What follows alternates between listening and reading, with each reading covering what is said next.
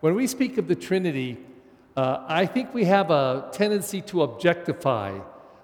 We speak of the Most Holy Trinity like it's a thing, or like we could ever capture God in a phrase like that. God, the Most Holy Trinity, three persons in one God.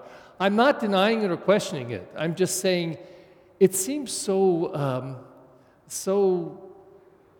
little, so uncommunicative of what we're really trying to talk about.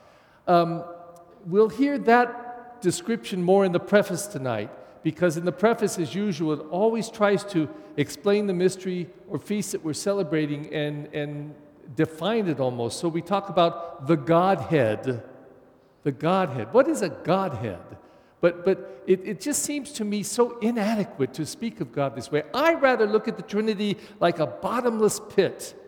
You fall into this pit and you say, oh God, I hope the bottom is real close. Oh my God, there's no bottom. Oh, where is the bottom? And it goes on forever. That's mystery, a bottomless pit. Mystery is going out into space. Could you imagine if you were one of those astronauts that went out last week and got in that rocket and blasted off and then started seeing the Earth go behind you and unlimited space. And I know on the retreat that I give, I try to put a little science into it, talking about how long the universe has been in existence and how limitless the space. Think if you were a little fish and I dropped you into the ocean at Santa Monica, and then you had the whole entire ocean that spread all over the world to swim in. And that's an idea of a limitless space. Could you ever go to every inch of that ocean? That, to me, is the Blessed Trinity. A God with no beginning, no end. A God that is infinite, immanent, transcendent. When I studied theology and philosophy in the seminary, I remember in philosophy we talked about God being immanent and transcendent. Immanent meaning He is so totally personal and intimate with us that He is inside of us, in every one of our cells. And we are in God. That we cannot ever, it's theory to say that sin separates from God. We can't separate from God. We can't. Because nothing exists outside of God. So God is in everything, and everything is in God, and there's no limit. God's bigger than that. That's the transcendence of God. So when we speak about this solemnity of the most blessed Trinity, the most Holy Trinity, God, Father, and Son, God, Father, Son, and Spirit, the Father, the Creator. This is the one that we hear in the first reading today, and you got to love the Jews, the way they talk to God and about God. Can you believe this?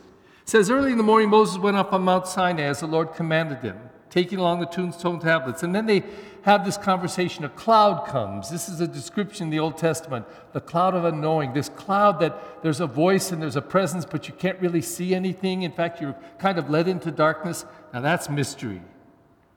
So there, it says that the Lord stood with Moses there and proclaimed his name. Lord, I'm imagining.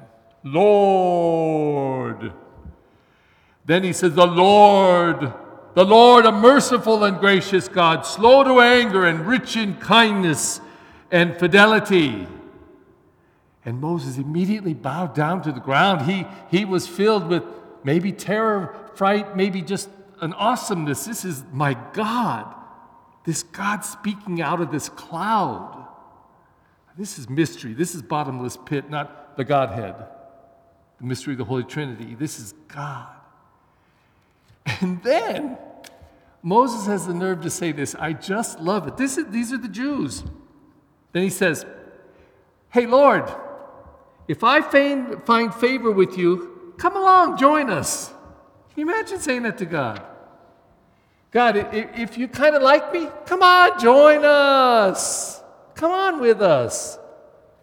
That's the first description of this God of mystery, yet totally one with us, approachable. We want him to join us, be along with us. Then in the second reading, we get the mystery opened up through the person of the Word of God, the Son of God, Jesus the Christ. Now, when we speak of Jesus, the one who walked on the planet, we immediately objectify to this human person, divine human person, which in itself is a kind of mysterious thing to say. But at least he was approachable. You could see him, you could touch him, you could feel him, hear his voice, etc. So now after Jesus has died and risen and ascended to the Father and sent the Spirit, and the apostles and disciples have gone out and preached him everywhere, now if we really get who this Jesus the Christ is in our life, it's got to change who we are and how we are. So Paul says to the Corinthians, brothers and sisters, rejoice! For God's sake, rejoice! But listen, you know the Christ. You've met the Christ. You've been baptized into the Christ. The Christ has poured the Spirit of God into you. So, mend your ways. Encourage one another. Agree with one another. Live in peace. And the God of love and peace will be with you. All the holy ones greet you. And when you greet one another with a holy kiss. Ain't that the way it's supposed to be? This coronavirus that we are still in the midst of, to me, speaks to this mystery of the Trinity in a bunch of ways. First of all, in terms of the grandness, the amazing hugeness of God, I find this virus so intoxicatingly amazing to imagine.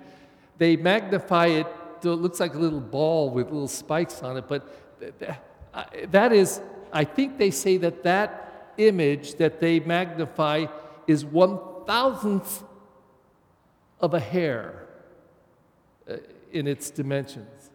I'm probably wrong, it's probably bigger than that, longer. But at any rate, here we've got this little virus that we can't even see. Maybe under a magnifying glass we could maybe see. And I'm not a doctor or nurse, but can one of those little virus things infect us? Just one? Really? That's why I'm going to sanitize before I give you communion. And if I should even touch the hair on your hand, I'm going to sanitize again. So I got to kind of drop it into your hand carefully. Because we got to take care. But when I look at that virus, I say, oh my God. Now, the virus isn't bad. It's not mean in itself. It just happens to be able to kill us. But, you know, in itself, it's part of creation. And if we're going to judge the virus and get all mad at the virus, let's listen to the animals get mad at us. You're going to eat me, says the cow? The plant, you're going to break me off and crush me and put me into your food? We dominate and take over because that's how we exist. It's the chain. It's the chain. So the virus is feeding off of, I guess, us. And it's deadly, and it's awful, and it's amazing, all at the same time. And it's a mystery. And in a way, it speaks about the grandeur and the glory of God, that this incredibly huge universe has so much variety and so much that can both hurt us and help us. Is an avalanche bad? I don't think so. If I could stand across a valley and watch an avalanche, I'm sure I'd say, oh my God, that was amazing and powerful. I just wouldn't want to be under it. And like my friend Father Gilbert says, every time we go park in a garage that's underground, oh my God, I hope there's no earthquake. Is an earthquake amazing? It's amazing. But you don't want to be under something and be able to be crushed, fall through the crack of the earth. Hurricanes, tornadoes, they are just an amazing drama of nature. You just don't want to be in their pathway. But in themselves, they're quite spectacular. So we talk about this mystery of God. Anything I've just said in all those mysterious and wonderful things are nothing. They're just a grain of sand in the mystery of God. And yet we come here as a people of faith saying, like Moses, come on, Lord, if you approve of me, come on, join me. Be with me. Be in me. Let me be in you. I have, I guess, maybe gotten a little more creative in these days and having nothing to do, so I've been writing every day on the scriptures. And I put it on the Facebook page. And I always write pastor notes, and I go back and check them out when I come to the Mass, because usually there's something in there that grabs me or at least connects with me. And this week, as I reflected, oh God, I'm having one of those senior moments. Let me just pull it together here real fast. I can't find it anyway. Well, this day I wrote something, and it's around the phrase, because this reading we had earlier in the week, and this when Jesus says well, let me just read it because it's very blunt and very direct and very straightforward. It says, whoever believes in him, in Jesus, will not be condemned. But whoever does not believe has already been condemned, because he has not believed in the name of the only Son of God. Now, there is a little piece in there, and it doesn't indicate it with this, chapter 3, verse 16 to 18, but there's another little piece that slipped in there that says, but if we are unfaithful, God will never be unfaithful with us. Can't be. So what does this mean? Whoever believes in him will not be condemned, but whoever does not believe has already been condemned. I think most people interpret that as somehow God is going to judge you and condemn you and put you in hell or whatever because you didn't believe in Jesus. I don't think that's what it means at all. It's just stating a fact. How would I say it?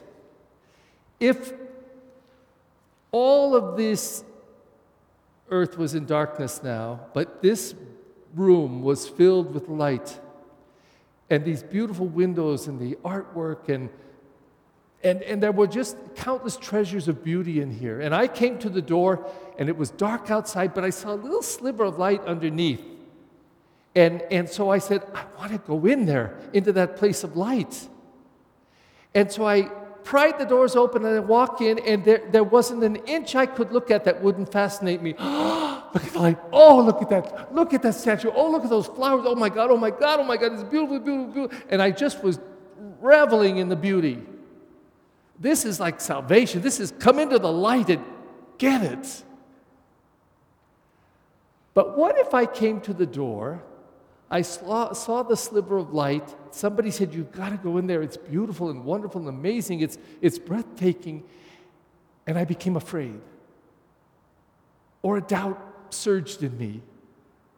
Or I said, I'm not worthy. Or I said, well, how can I really believe it? And I see the sliver of light, but I said, no. And I returned to the darkness. That's condemnation. It's not God doing anything to me. It's me doing it to me. It's not accepting the gift. This great solemnity of the Most Holy Trinity, to me, goes right to the core of what our faith is about. And these readings surround this meaning of Trinity and invite us into it. And even this coronavirus has challenged us in our belief of the Trinity, our belief in God. Because if we, as a people of God, believe in this God of mercy and love, shouldn't we be led to that second reading? Shouldn't we be embracing one another with a kiss? We can't touch, I realize that, but you know what I'm saying. Shouldn't we be reaching out to, and we are, you hear story after story. My God, the doctors and nurses every night is still. In New York, there's 7 o'clock for a minute, they're blowing the horns. And even in the face of all this rioting and stuff that's been going on, it's been quite an extraordinary turn of events. Not that the blacks are marching, whites are marching with them. And that everybody seems to be saying, or at least the vast majority, everyone on this planet should be equal. That's what somebody who believes in the Trinity would say. And it's not limited to this country. People around the world are marching and saying the same thing. And maybe it's our youth. Maybe it's that generation that's beginning to get it. Maybe it's them that are going to light the pathway for us. This Feast of Holy Trinity is inviting us to be a people that open ourselves to this great fathomless, just bottomless pit of mystery and love. And let the God of Father, Son, and Spirit enter into our hearts and lives and mold us and shape us and change us and call us and send us forth. And if that's what this mystery is about, I want this mystery in my life. I want to know it, love it, live it, and give it to others.